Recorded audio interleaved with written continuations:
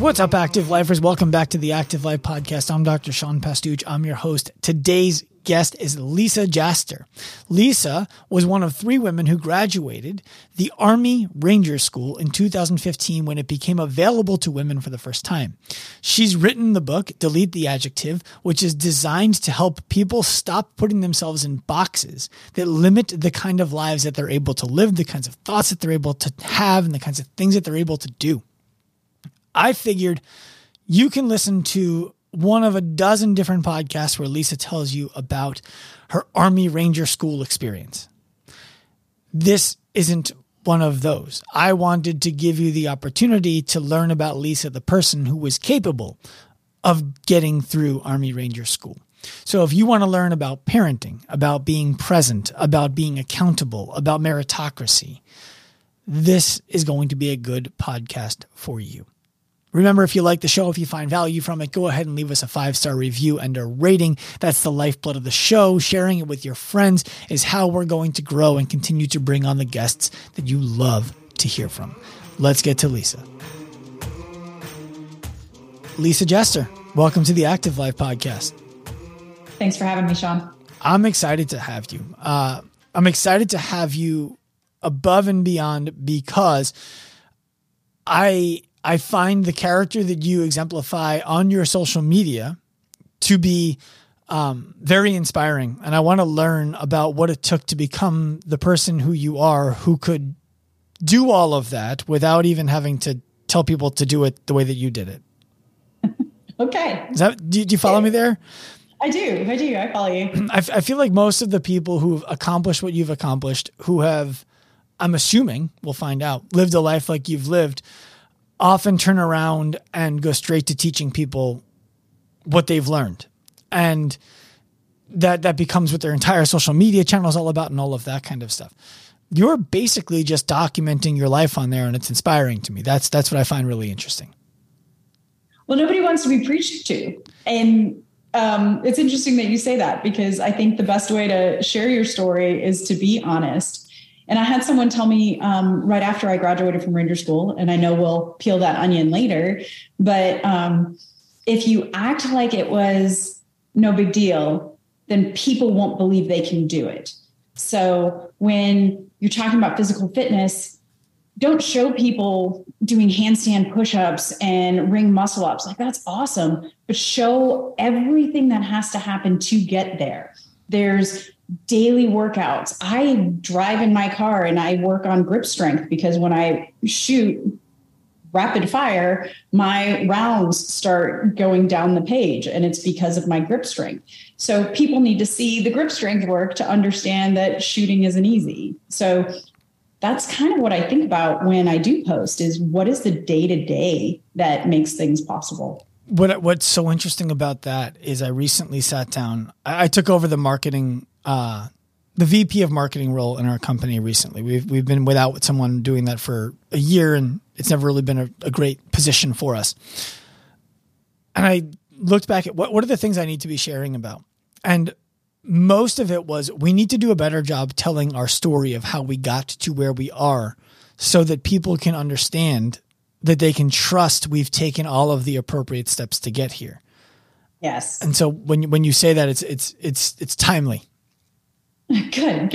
You know, what's really funny is one of my friends is super fit, super successful, and people love telling him, oh, you have great genetics, or, oh, you must naturally. It's like, you don't understand. Mm-hmm. Yes, there's great genetics. The fastest person in the world has great genetics, but it's also 4 hours a day for the last 10 years working on it to become Usain Bolt or whomever we're referencing. You know, do you follow fighting at all? Yes. Okay. Do you know what Khabib Nurmagomedov is?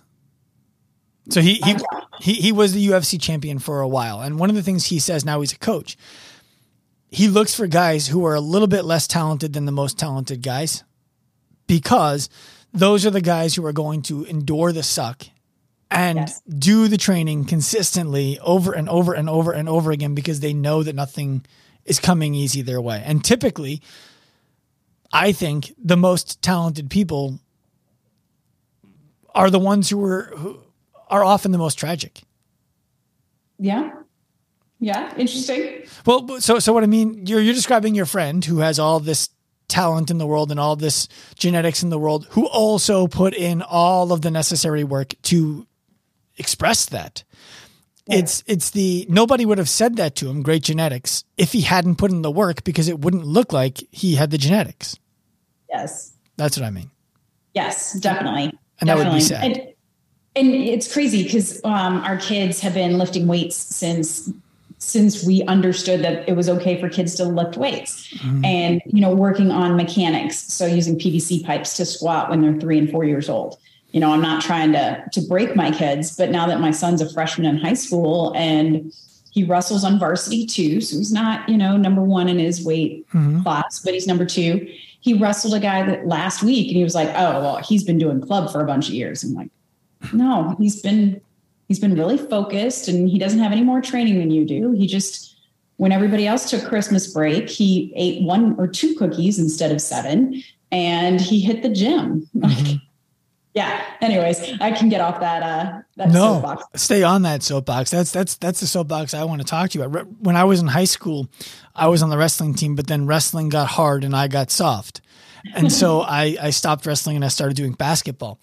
But you mentioned that I love that you're into jiu-jitsu. Your son is into wrestling. And from what I can gather, your daughter is into basketball, and I'm not a stalker. Anybody can gather this from looking at Lisa's Instagram, right? Yeah. I didn't have to, look up their high school.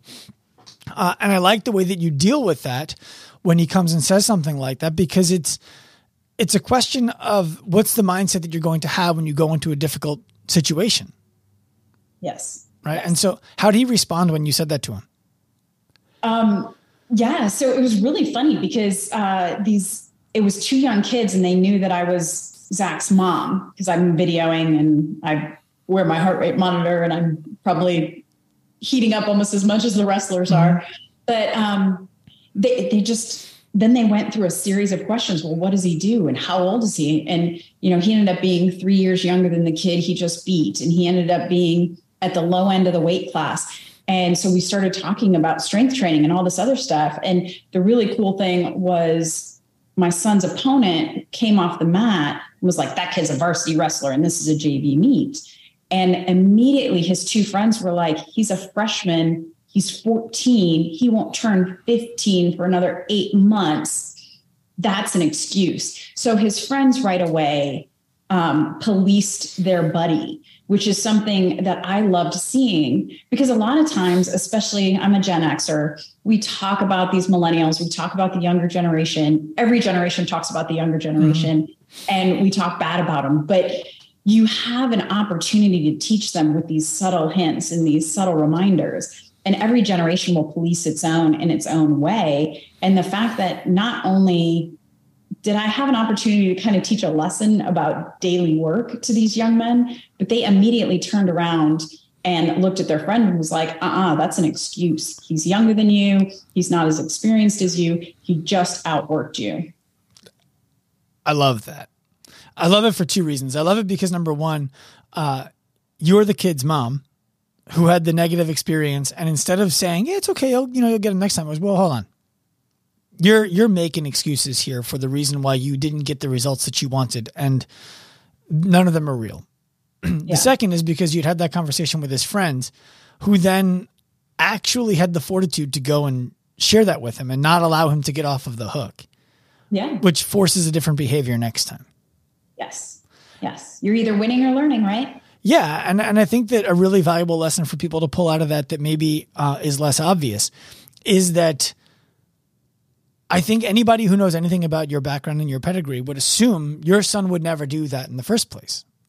And in reality, a 14-year-old boy will be a 14-year-old boy, no matter how many times, mom tells him what he needs to hear. Yeah. And so I appreciate you sharing that story.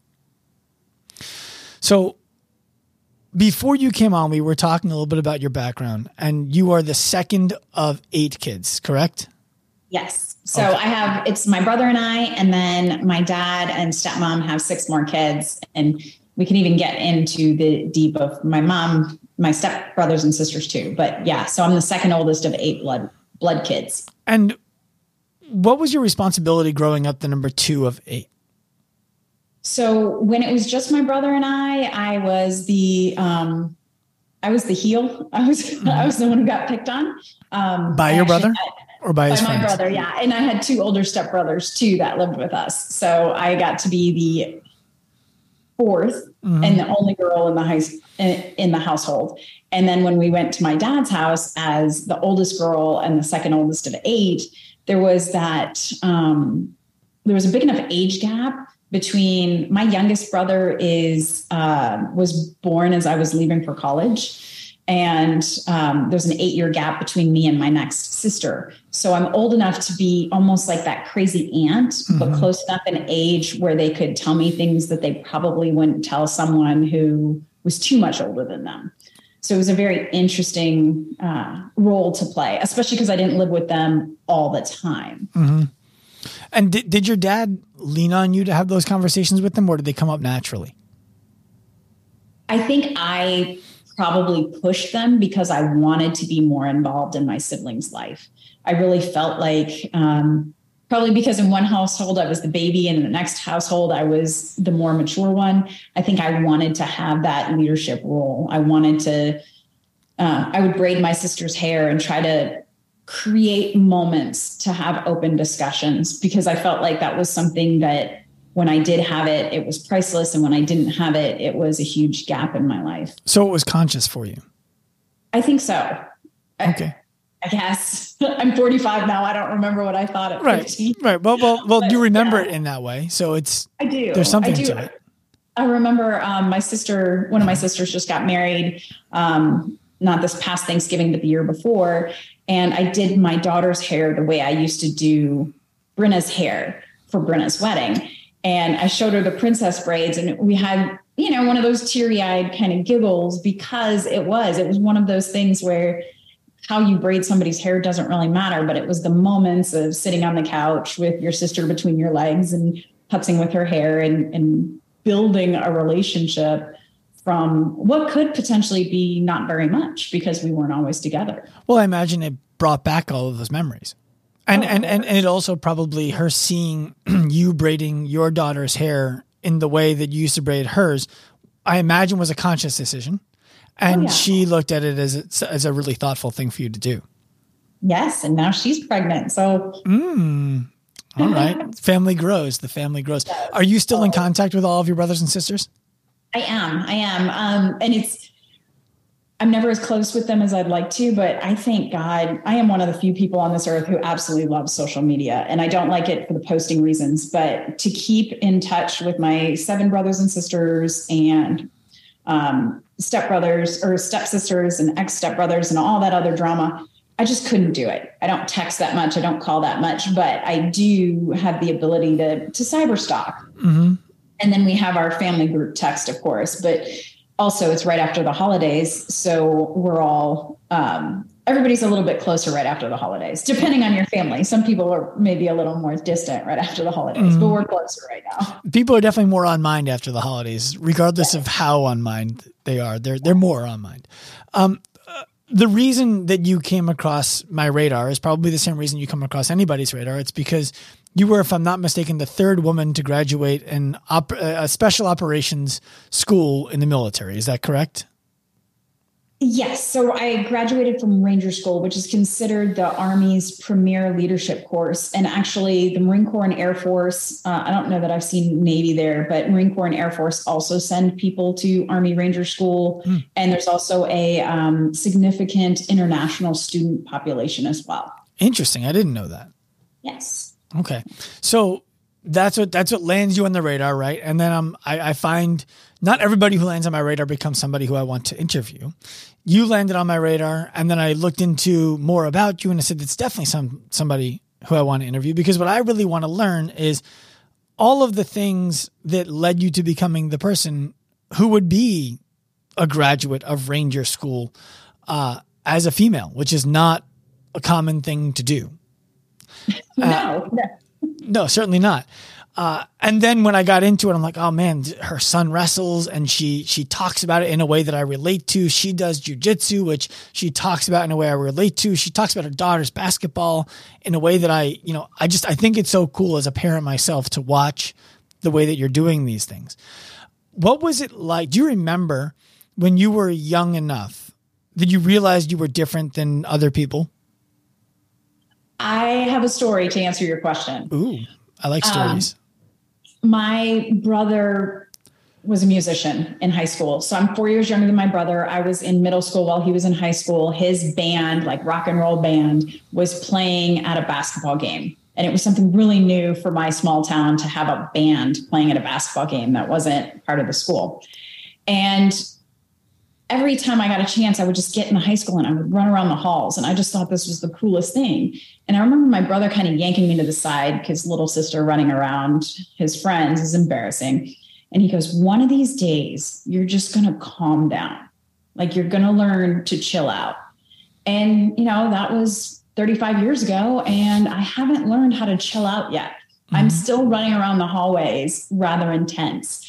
And so that story, along with the fact that I used to bring, not our kids now because they don't have hardcover books, but I used to bring all my books home from school almost every Friday, just in case there was something I could do to get ahead for Monday. Mm-hmm. So I've always been a little off, shall we say. Well, what's interesting about that exchange with your brother is you told me before that your specialty is math, mm-hmm. right? And math and art are not necessarily the same cloth. And so for somebody like him, relaxing looks like one thing. And for you, relaxing could very much look like something else. And if you had the foresight as a 10-year-old, you might have said, this is relaxing for me. Yes. Yes. And so I imagine that popped up with your friends as you were growing up, also as you went to high school. And I don't know if you went to college or where you went to college, but did you see that continue to manifest itself where the things that were relaxing and soothing for you, for your friends, were just too much? Or was that never a thing?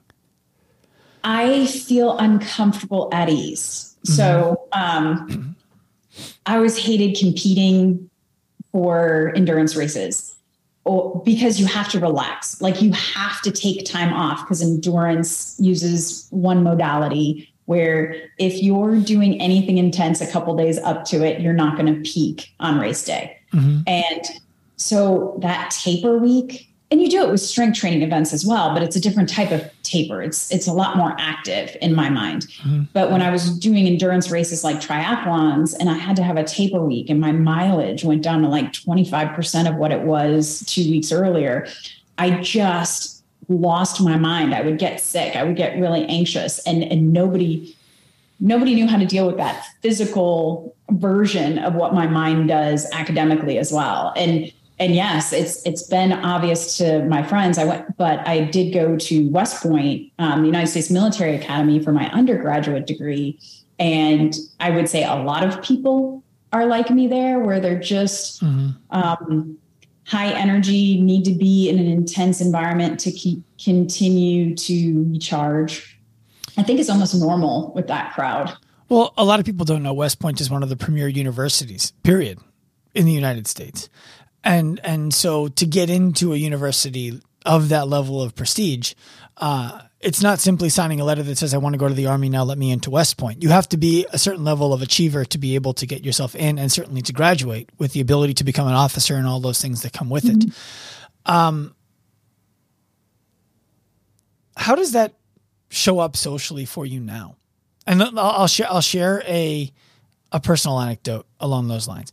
I think the number one reason I didn't go to the military is I didn't have the balls, because I find so much value from the lessons that I of the people who I know who went through it and did it at a high level. When I'm with friends now, and I talked about this on a podcast recently, I'm not interested in being around anybody who is not pursuing excellence in something. And that could just mean an excellent parent. It could mean an excellent husband. They don't have to be trying to cure cancer or, start Apple. But they have to be looking at things from a really, how do I get better at being me than I am right now perspective, or it's boring and uninteresting to me. Yes. Do you find that for yourself? So I do a lot of keynote speaking. It's something I've done. I enjoy talking to groups, but I try not to be preachy. We kind of started on that line. We talked about my Instagram. I try not to say, hey, this is what I did, do this as well. But when I tell my Ranger School stories, I would say 9 times out of 10, when I give a speech, somebody stands up and asks the question, well, what would you say if your daughter says she wants to be a stay-at-home mom, not work, et cetera, et cetera? And I have the same answer every time. As long as you're all in and you're the best damn stay-at-home mom, I don't think that's any higher or lower than what I'm doing. It is completely on par. Whatever you want to be, just be the best at it. And you can't. Not you shouldn't, but you can't be the best at everything. And, this is a great time of year in January where we discuss New Year's resolutions. I don't do New Year's resolutions, but I do goal setting. And back in November, I cleaned my bathroom mirror and rewrote my goals, because that's where they live, on my bathroom mirror, so that I can't brush my teeth without seeing my goals. And the first thing I wrote is be present.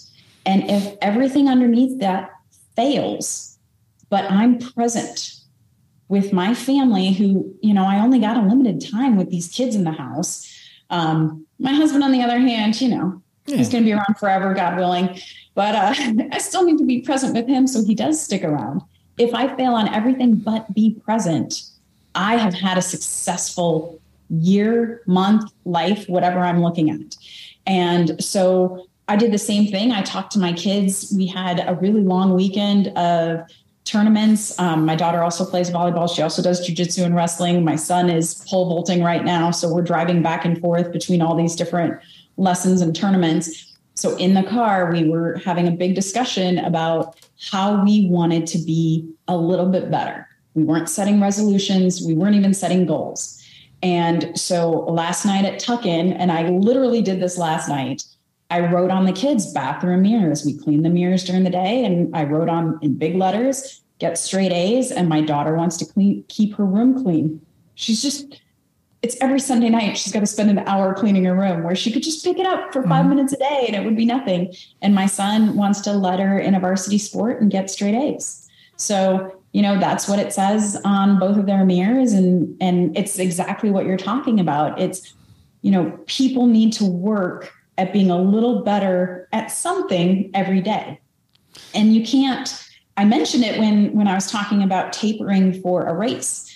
I can't work out for an hour a day every single day. Number one, I'd kill myself. And number two, I'd never improve. But I can work out 5 or 6 days a week.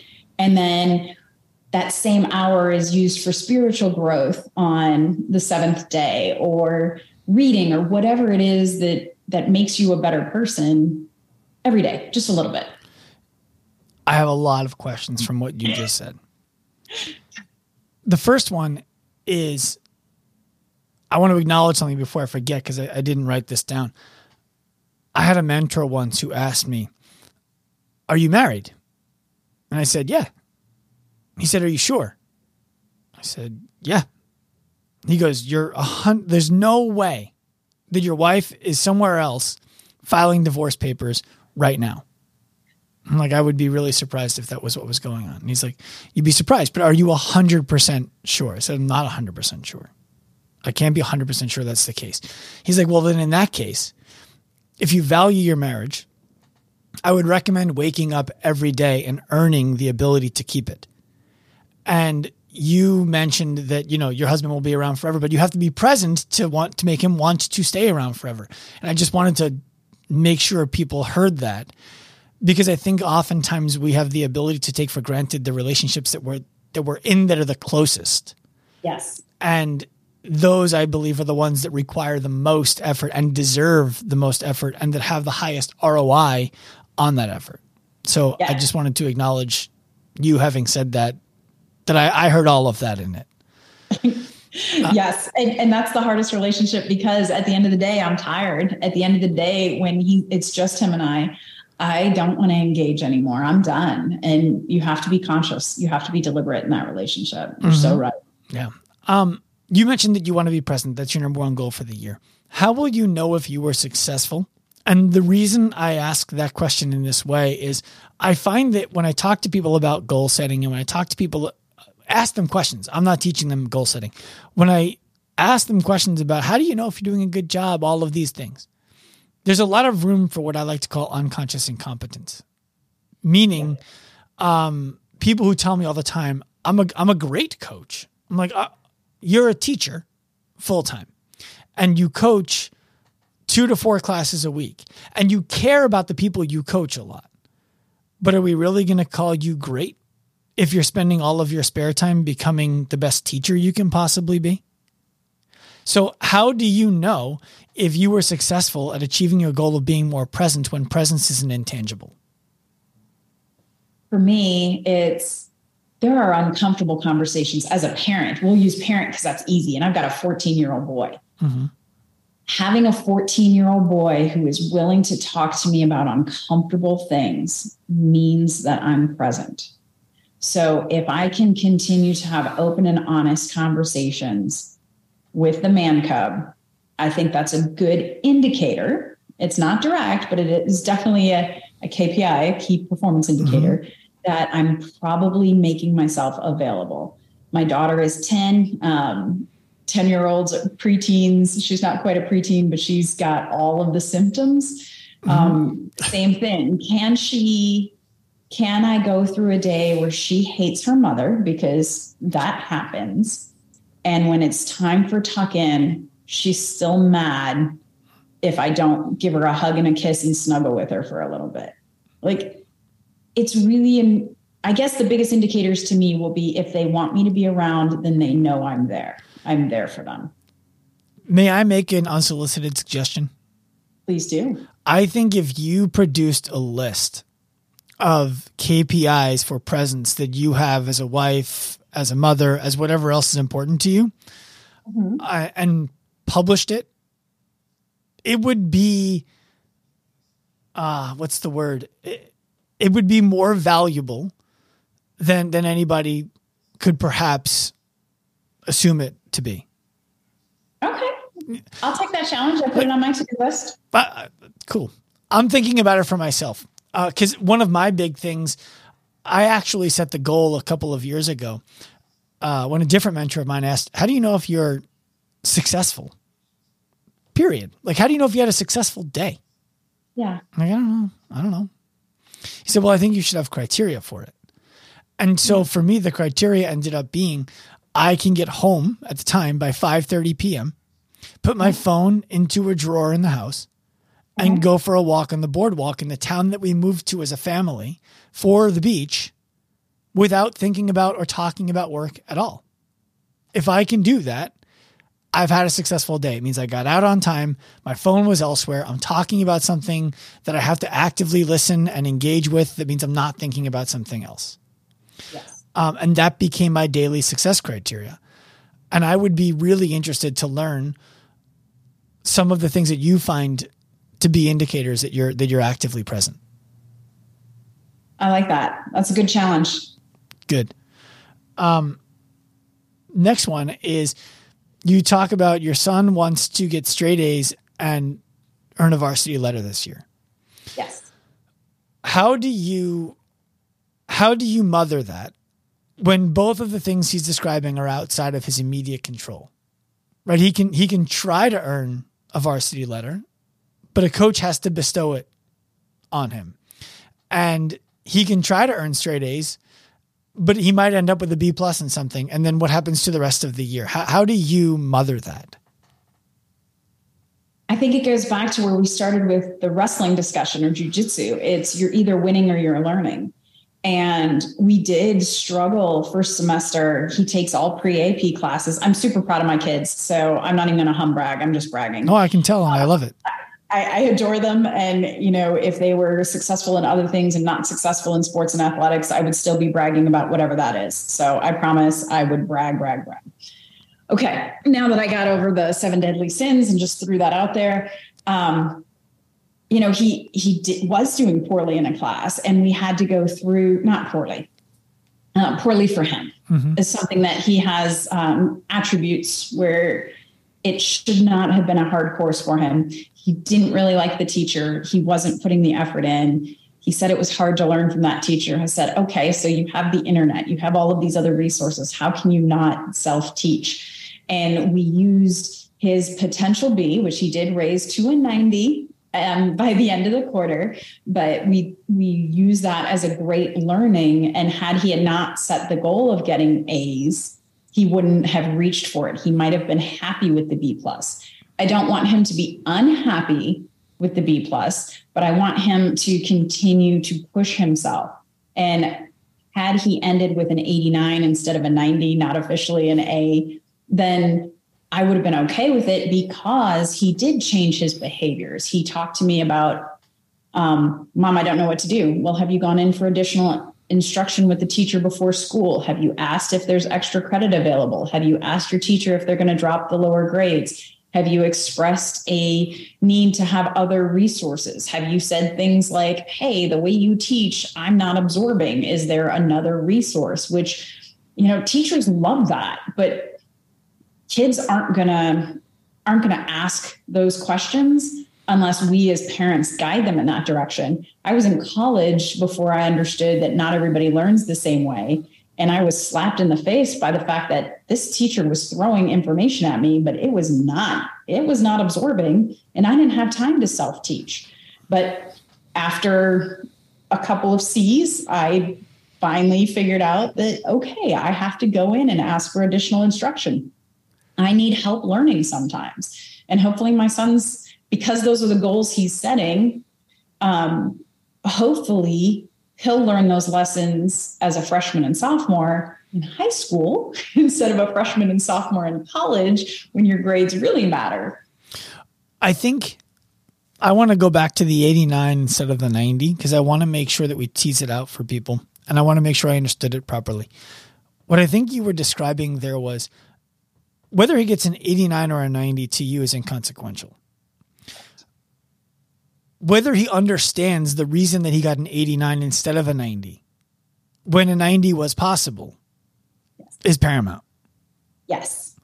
And yes. I love that, because it's a lesson in self-awareness. You could have gotten a 90. You said it was important to you, and you did these things and omitted these things with the awareness that they were there, which means you actually didn't want the 90 as bad as you said you wanted the 90. And that's okay. It teaches us a little bit about the kind of goals that we set for ourselves and the standards we hold ourselves to. I like that. I find it interesting. Well, I think we can transition that into, the hot topic of the day, which is work-life balance. And you mentioned it earlier when you were talking about putting away your phone. Mm-hmm. You closed work at 5:30 and opened life. Well, with this, you can come into my home any time of the day or night, because we now have Zoom and all the other Teams and all these other methods to connect after hours. So even jobs that were once having to be left at the office are now 24/7 jobs. So how do we decide when we're going to push? And going from that 89 to the 90, there are also times when you have to say, okay, I could make a 90 in 2 classes, or I could make a 95 in this class and an 89 in this class. Or, it's going to take all of me to get straight A's, but it'll take a little less of me to get straight B's, but I can do all of these other things. When do we make the conscious decisions within our life to understand everyone has 24 hours in the day? You don't make time for anything. You choose what to spend your time on. And where is that cutoff? Is 90 good enough? Or is the lesson learned what's really important? I'm curious how you would have handled me as a kid. I did not when I tell you, as long as I was getting through that year, the grade I got was completely meaningless to me. But I wanted to be great at other things. Yeah. And it's, I mean, you can't know how you would have handled having me as a kid at the time. And I had great parents. I have absolutely no complaints. My parents are my first role models, my first mentors, and my enduring mentors. So there's no complaints there. It's always interesting to me though, to learn about just the way that people interact with the people who are closest to them, especially when your life is one that other people who don't live in your house, when listening to you at a keynote or whatever they are, would never take for granted. And then you have this 14-year-old and this 10-year-old at home who are like, Mom, you're a mom. Right. Right? Right. Do you remember when you were making the decision about going to Ranger School and telling people about it? I do. What was that like? The reason I ask is I'm curious if it became one of those, stop dreaming situations, and if it was, how you handled it, and if it wasn't, how you were telling people.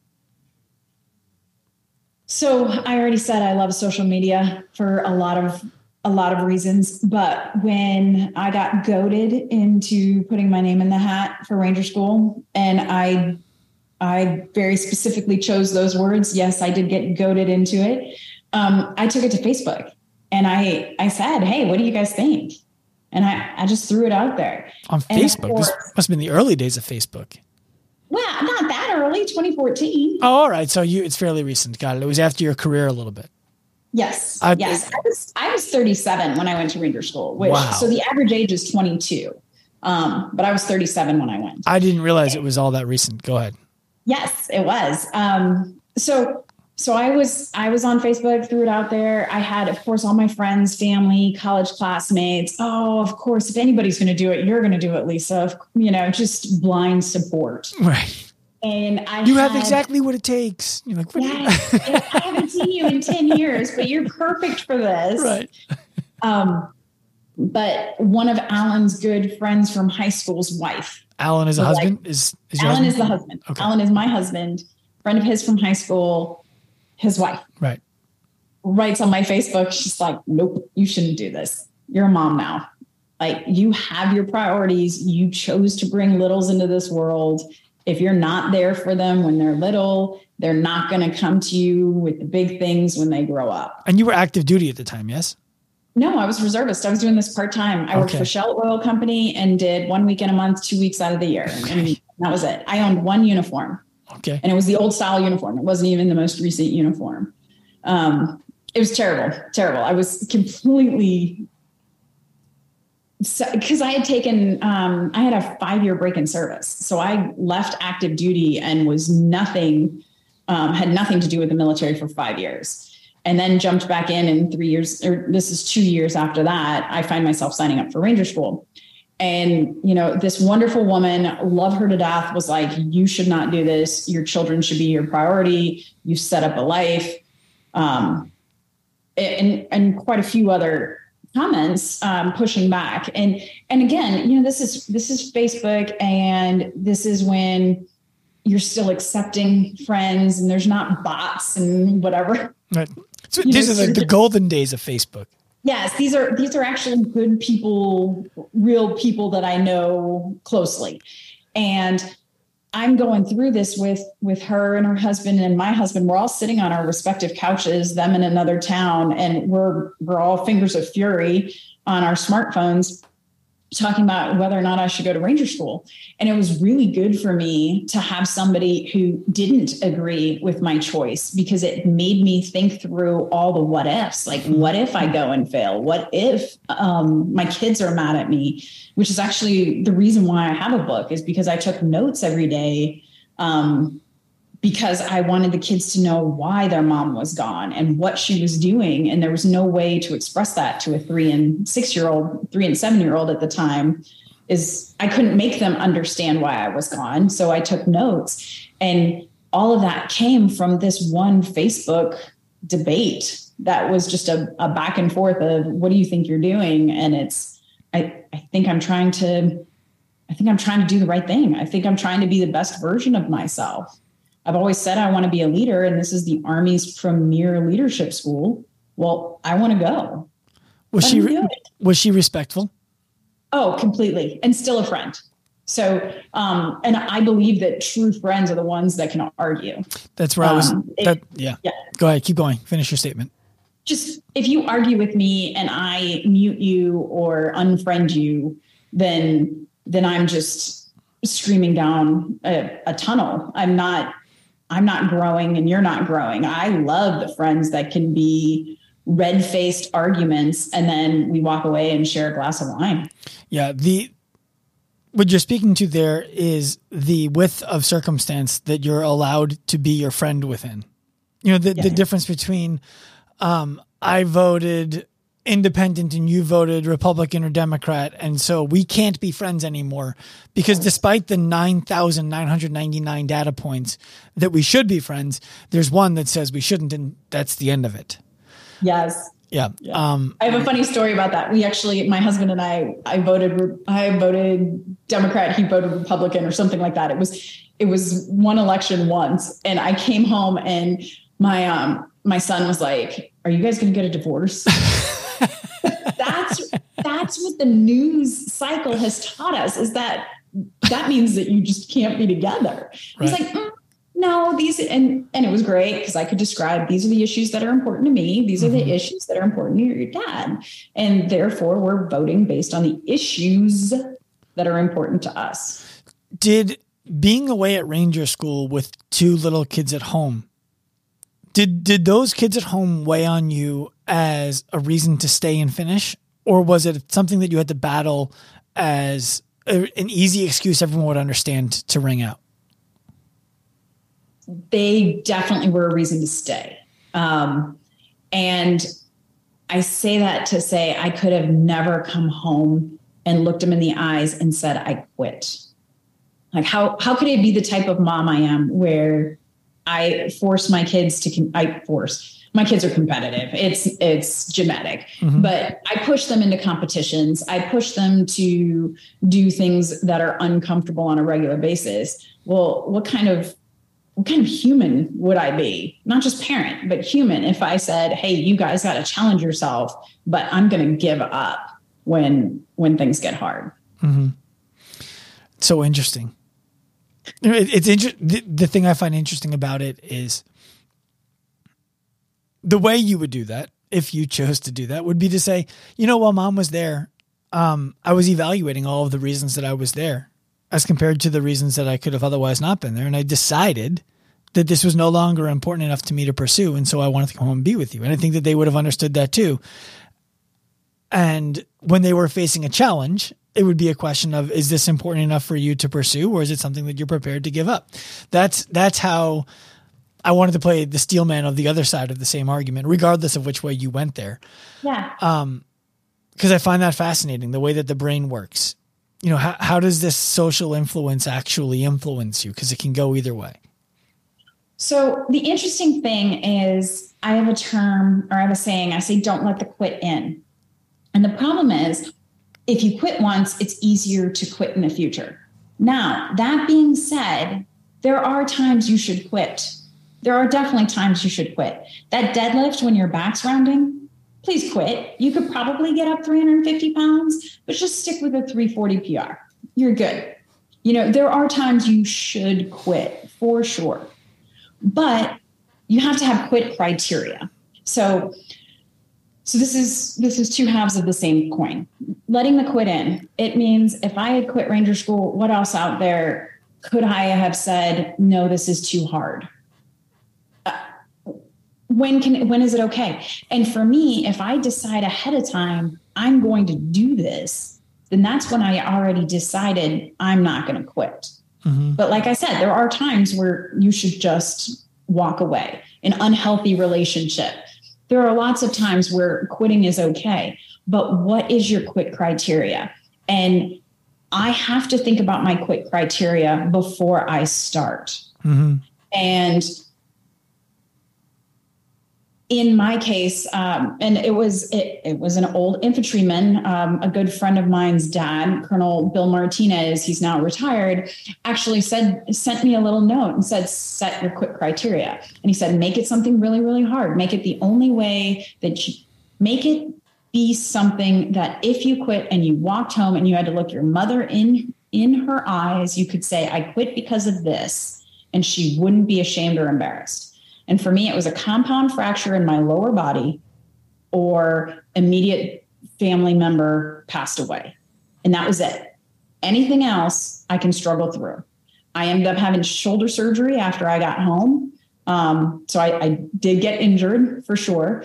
My dad was diagnosed with terminal cancer when I was there, but he was still alive and I knew he wouldn't want me to come home. That was my quit criteria. And in all honesty, I don't know that I would have quit even if there was any way to continue, because I think pushing through is what would have made people proud of me. I'm not saying quitting is wrong, but I'm saying your quit criteria better be something that you can live with forever so you don't have any regrets. I love that you said a compound fracture because it's a really specific kind of fracture. Yes. None of that hairline nonsense. We're going to run on that. No. You can duct tape that.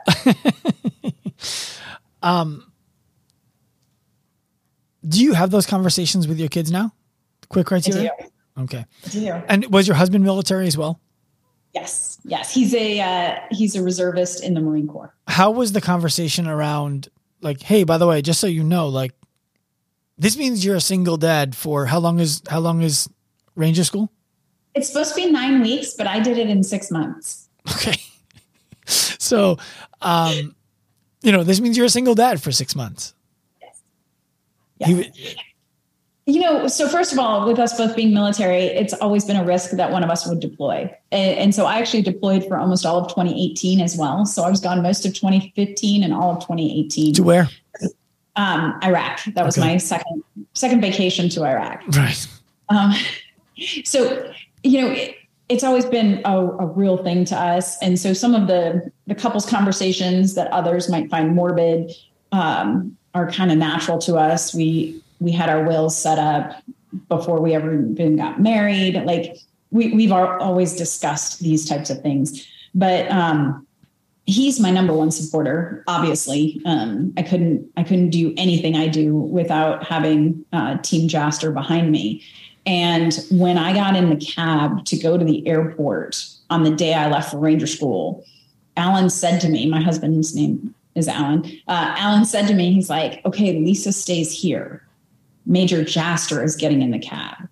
And that was a very, very great way of saying, I got this at home. Like there's nothing at home you need to worry about. You put on that uniform and you become the person you need to be to succeed. That's cool. That gave me the chills. That was good. So you end up writing delete the adjective. Yes. January 31st. Yes. That's when it comes out. What does it mean? Because I had to look up, I forgot what's an adverb, what's an adjective, is very an adjective or is very an adverb. It turns out that's an adverb. Adjective is great, excellent, things like that. So why delete words like excellent and great and outstanding? Why eliminate those? So it's specifically the ones that put us in boxes. You are a white male. And what you do always follows that. And so for me, it's a female soldier, or I'll get called middle age. So I like to work out. And so I'm going to go and lift weights later today. And then while my son's pole vaulting, they have a little 1/4 mile stretch right in front of it. I'm going to run sprints. I do 8 1/4 mile sprints. And it's my workout while he's pole vaulting. Awesome. And it sucks. And my husband's like, I guess you're taking him to pole vaulting. I'm like, I'm not going to tonight. I don't want to sprint. But, that's what I do. And people be like, well, you're fast for your age. I'm like, you know what? I'm actually pretty fast for a lot of ages, actually. And yes, I understand that there's differences for, women, and the fastest woman in the world is not competitive with the fastest man in the world. And I get all that. But when you're talking about work And so Ranger School is a job. It's a school that supports my job in the military. I don't want to be a female Ranger School graduate. So I wrote a book about being a female Ranger School graduate that says I don't want to be a female Ranger School graduate. Well, no, I follow it. It's I didn't want lower standards because I was born a female than the standards that you would ask a man to pass, because we're going to have to do the same job when it comes down to it.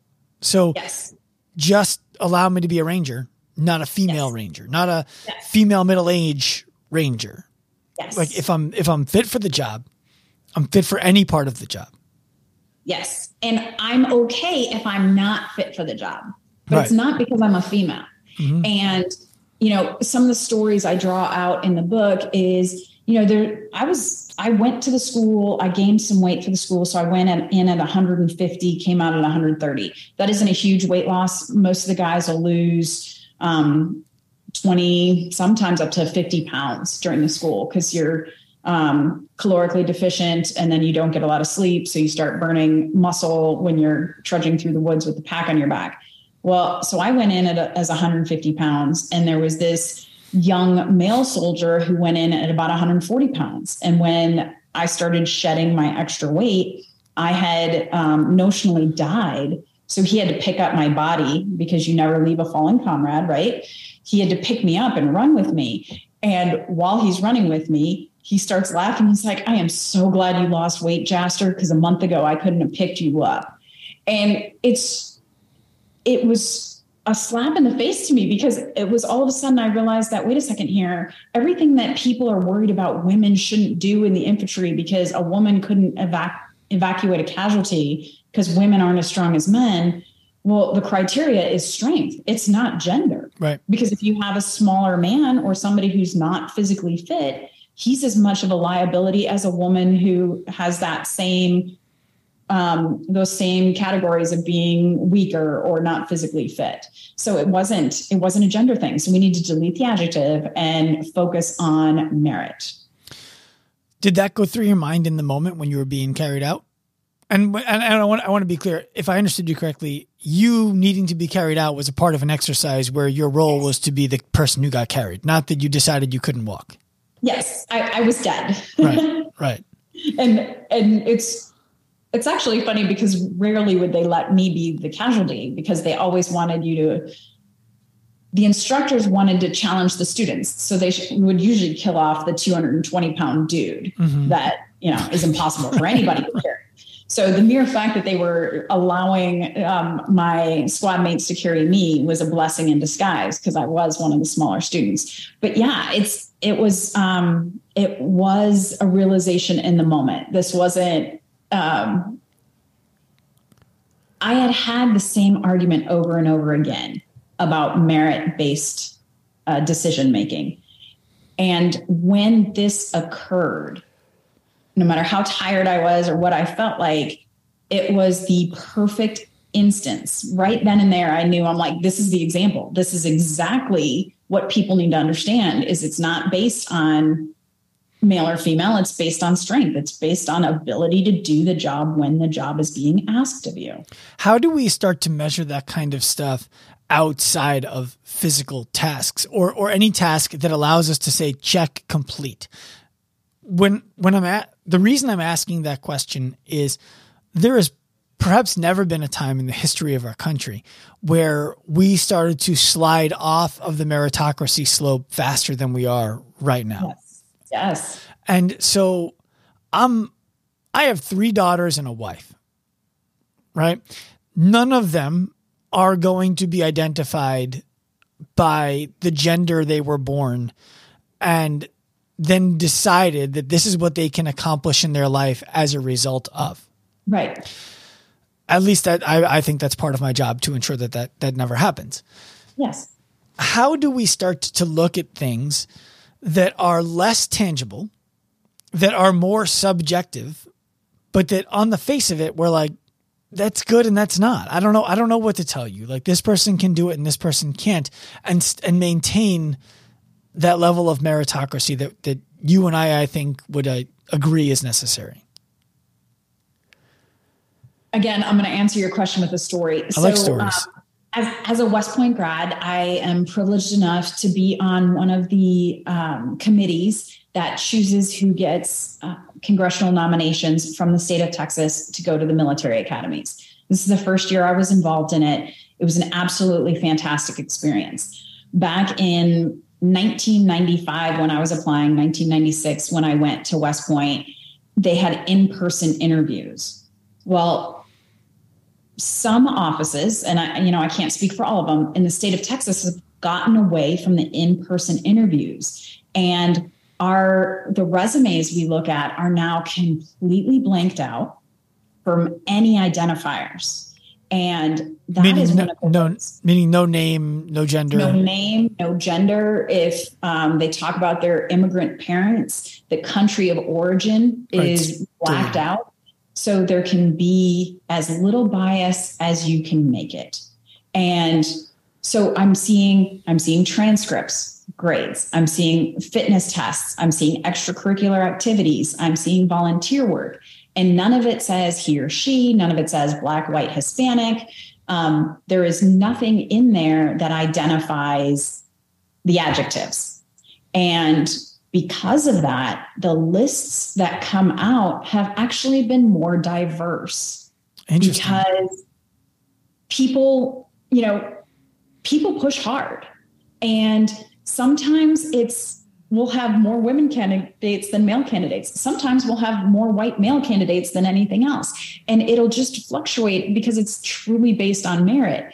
But the cross section ends up being everybody's pushing hard to be good at what they do rather than being a slave to their adjectives.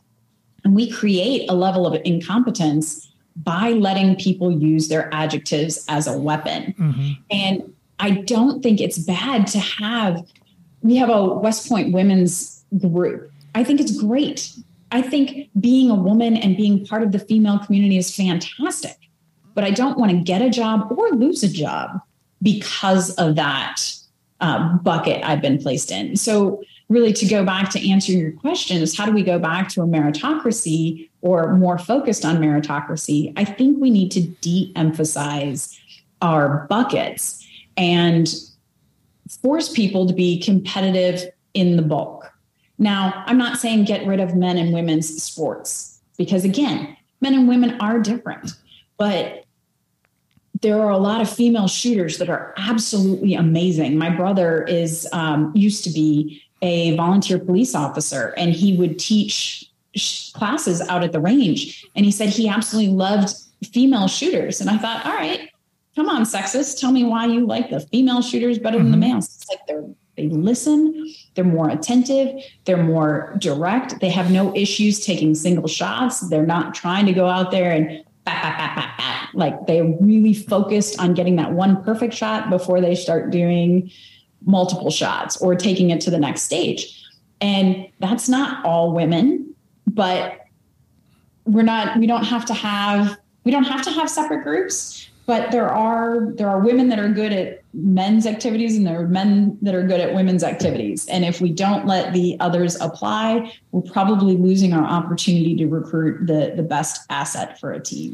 What you were talking about at the shooting school is of course, it's not all women, right, but there is an insinuated selection of the woman who would go to the shooting school as compared to the woman who wouldn't, and even the man who would go to the shooting school compared to the man who wouldn't go. And I imagine, I can only speak as a man, I've never been a woman, but the woman who would go to that school would understand the perhaps biases that are going to be thrown out there when she arrives. And so overcoming those by being the model student is an opportunity that I just think that's interesting. Are you? Yeah, and on those same lines, how many guys are told that you have to be good at this, so they won't ask questions? And, 100%. And so a lot of that's in the parenting too, right? It was okay for my son to do gymnastics. It's okay for my daughter to do wrestling. Mm-hmm. And I'm going to be totally cool if my daughter wants to do ballet and not. I'm also a cheer coach, just mm-hmm. so you know. For the last 4 years, I've been a cheer coach because I signed my daughter up for other sports and she wanted to be a cheerleader. So, okay, Right. I'm not saying you can't do typically feminine or typically masculine things. I'm just saying if you don't want to, that's okay too. Are you familiar with Rachel Balkovic? No, it sounds like I need to be. I'll introduce you.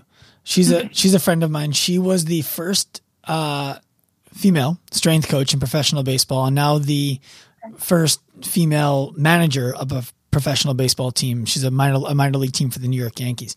And I have a ton of respect for her. And one of the things that she has said time and time again is, yes, there are very few females represented in this field. Yes, there are also far fewer females applying for jobs in this field than there are men.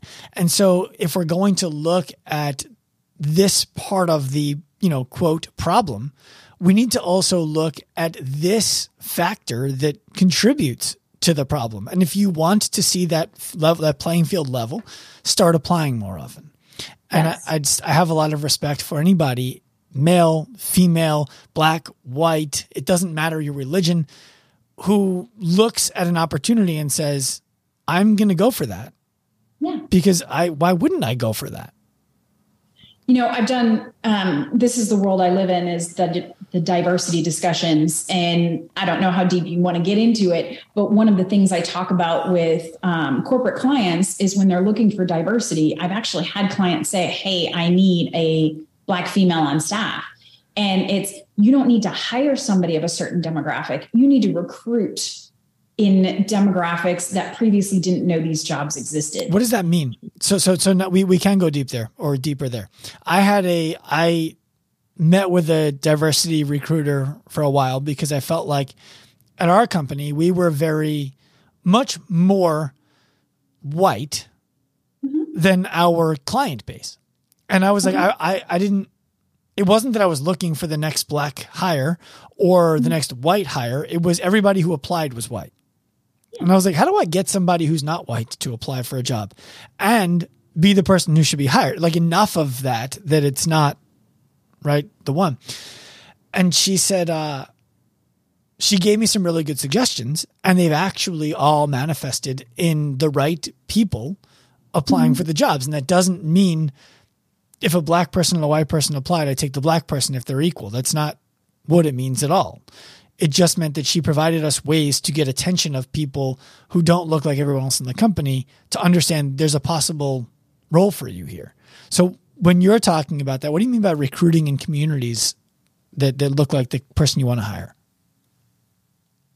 I think targeted recruiting can go the right way or the wrong way. But I do believe that when you have a company that's very monochromatic or, I need to clarify. So diversity is a lot more than color, a pretty cornucopia. And when I'm looking for diversity, I'm usually looking for diversity of thought. And diversity of thought, part of that is the other two categories of diversity. And that's the visual, the one everybody knows. You can see it. Whether it's religion, you can see it by the way they worship or whatever. And the diversity of experiential diversity. So I'm a hunter. I like to hunt. You put me in a room with someone from any religion, any country, any gender, any make, model, whatever, who's a hunter, I can talk to them all day. Well, the reason that for me, I was looking for people of different colors on our team was because I thought that it would change the way by the way, to be clear, I wasn't looking for a person of a different color. I was looking for people of different colors to be applying for jobs because then I would know that we were reaching people of all types who thought that they could potentially have a role here. And the reason why I wanted to do that is because it changes from my experience, it changes the way that you think when you're around people who think differently than you and people of different religions, different colors, different genders, generally speaking, will have different experience that will influence the way that they think, which has the opportunity to influence the way that I think as a result of being in close proximity with them. And so what happens with a lot of entrepreneurs, I went to X College, which is in a small town, fictitious, right? Which is in a small town. It's predominantly white neighborhood. Well, I'm going to recruit for my startup If I want entry-level employees, I'm going to recruit at that college or high school, which has whatever my demographic is, because that's where I came from. Familiar. So a great, easy example is, okay, we need to start recruiting from a historically Black university or a historically Hispanic university. I live just north of San Antonio. It's a huge Hispanic population. So going to UTSA, University of Texas, San Antonio, and recruiting will automatically bring a more diverse population. But if I go back to Plymouth, Wisconsin, where I grew up, there's no Hispanics there. There's very few African Americans. There's very few anything but white Anglo-Saxon, various Christians. I don't want to say Protestants because it's like the Catholic Church and the Lutheran Church are the two hills in town. But, if I go back and I recruit there, I'm just going to get more people that look like me, which means I'm also going to get more people that think like me. So I'm not going to have innovation in my company. I'm not going to have diversity of thought or visual diversity. And I'm probably going to get a bunch of rednecks like me, which is fantastic and fun, but it's not a good business model. No. So now, and I can, just like you said, you want to hire the best person for the job, but the best person for the job might not be in your hometown and in your demographic. So unless you cast that net wide, don't expect to catch many fish. Well, one of the things, so I think if you were starting a hunting company, it might be okay. And I don't hunt very often. I've hunted twice, but I think that I want to do it more. I want to do it more. Trust me. It's something I very much want to get into, just not bad enough to change my lifestyle to do it yet. My stereotype is you might be okay with a white redneck company if you were going back to Wisconsin to recruit, if that's what you call them, to recruit your entire staff. Cause that might be the largest demographic of people who do that. And you're not interested in going after the 1% of people who are on the fence of maybe doing it. Right. But so somebody opens delete the adjective and then they finish it and they close it. What is success for you in regards to what is different about them on the other side? What did they learn in that book? What I have found is my naysayers, the people who are my worst critics on social media, on the interweb, my basement dwellers, 9 times out of the 10, they have never met anyone like me. They don't have anyone in their life who likes to do something, who doesn't fit the mold. And I don't fit the mold. I want to look nice. I want to be pretty. I want to be treated like a lady, but I also have no problems sitting in a tree for 8 hours and staring into the woods. Or throwing you in a heel hook. Or what? Or throwing you into a heel hook. Yeah. Very, very good. I'm working on leg locks now that I got my brown belt. So, we won't go there. So I like to do this full gamut of things, and I need people to understand that people like me exist. And so when they open the book, I want them to come at delete the adjective with all the doubts in their mind.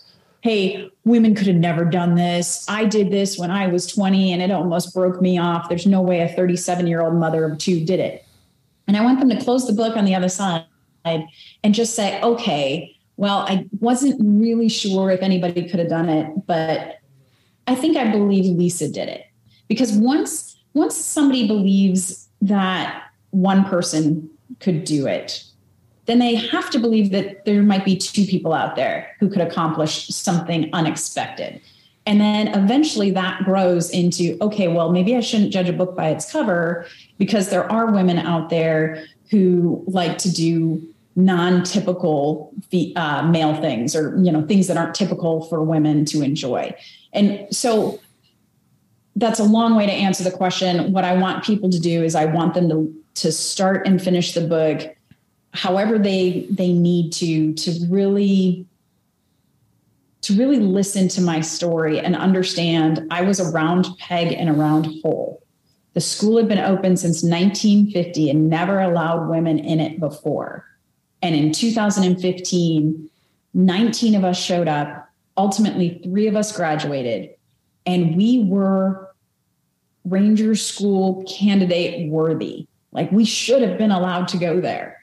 And we fit the mold. We didn't look the part, but we fit. We were comfortable. We were happy. And once people realize that small piece, I think moving forward, they'll be able to look past the boxes we put ourselves in or the boxes we put others in and keep a little bit more open mind. And that will ultimately help with building diverse teams.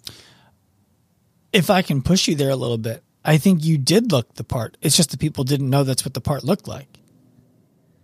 You know, it was the first opportunity for the part to look the way that you do. Yeah, I guess so. I also I want to make sure that I'm not, my interpretation of the way you describe what you want people to get from the book is not less than what's possible. I don't think it's a book simply for women. It sounds like the kind of book that if I was to read it, I would be able to believe that something for myself is possible that previously I didn't. And the simple glimmer of belief is what grows into the actions that lead to the thing happening, which lead to perhaps a completely different life than I would have lived otherwise. I think in a nutshell, saying that you should walk away from the book knowing that you shouldn't be driven by your adjectives, as well as you shouldn't judge other people by their adjectives, is a very succinct way of saying my goal for the book. Yeah. I like it. Thank you. If that sentence made any sense. Wow. It made some sense to me. I made a post about something similar the other day. I forget exactly what I wrote, but it was along the lines of, I had a personal training client who was a medical advisor to the president when it was George W. Bush and then Obama after him. He was a advisor to WADA, the World Anti-Doping Agency. Very, very, very, very decorated doctor.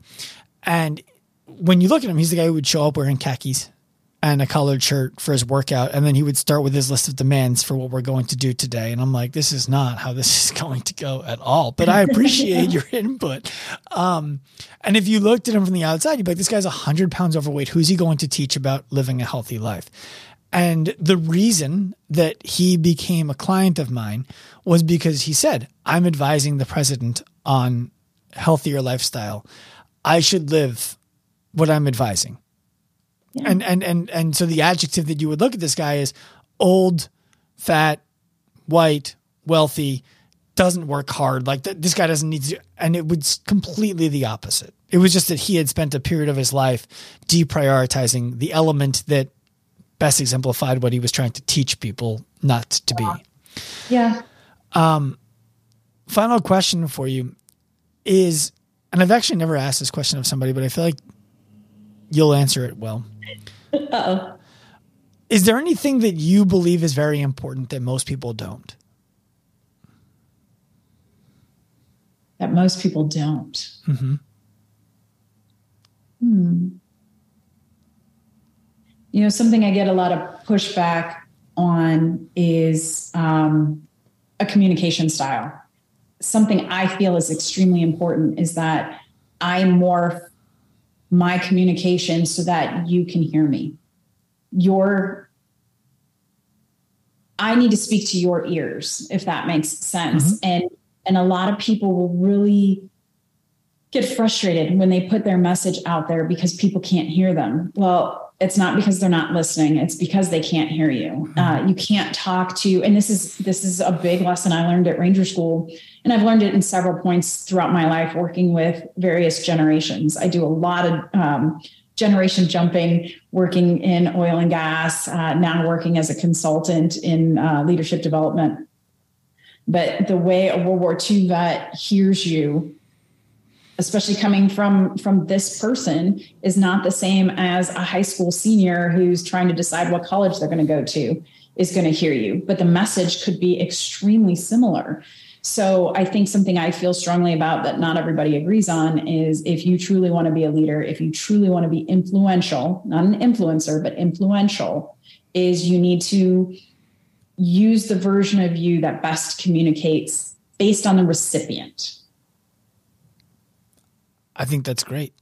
I think it's a great answer. And we're only getting to know each other right now, but we have strong parallels on that one. And I've learned that lesson the hard way myself as well.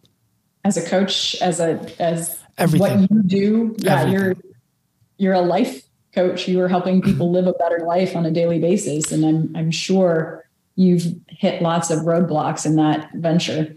I think in a way we're all technically life coaches for people. My responsibility, as I see it professionally, is to create a safe and inspiring work environment where our staff and clients can pursue a shared mission. And to do that, the person who needs me to tell them, you did a shit job today, you need to do it differently next time, needs to hear it like that. And the person who needs to hear, what are the areas that you feel like we could improve on next time? Yeah. Needs to hear it like that. And that's the exact same message to two people who, if spoken to in the other person's tone, feel unsafe and uninspired because they don't know what they're supposed to do or how they're supposed to take it. It's a perfect example. I had to be taught that with a sledgehammer. You know, a really great place to see that is I used to coach CrossFit, and I would walk through a class. And if I had somebody I wasn't used to coaching, I would ask them how they wanted to be coached. And, when you hit minute 17 of a 20-minute workout, do you want me in your face, or do you want me clapping, or do you want to be left the F alone?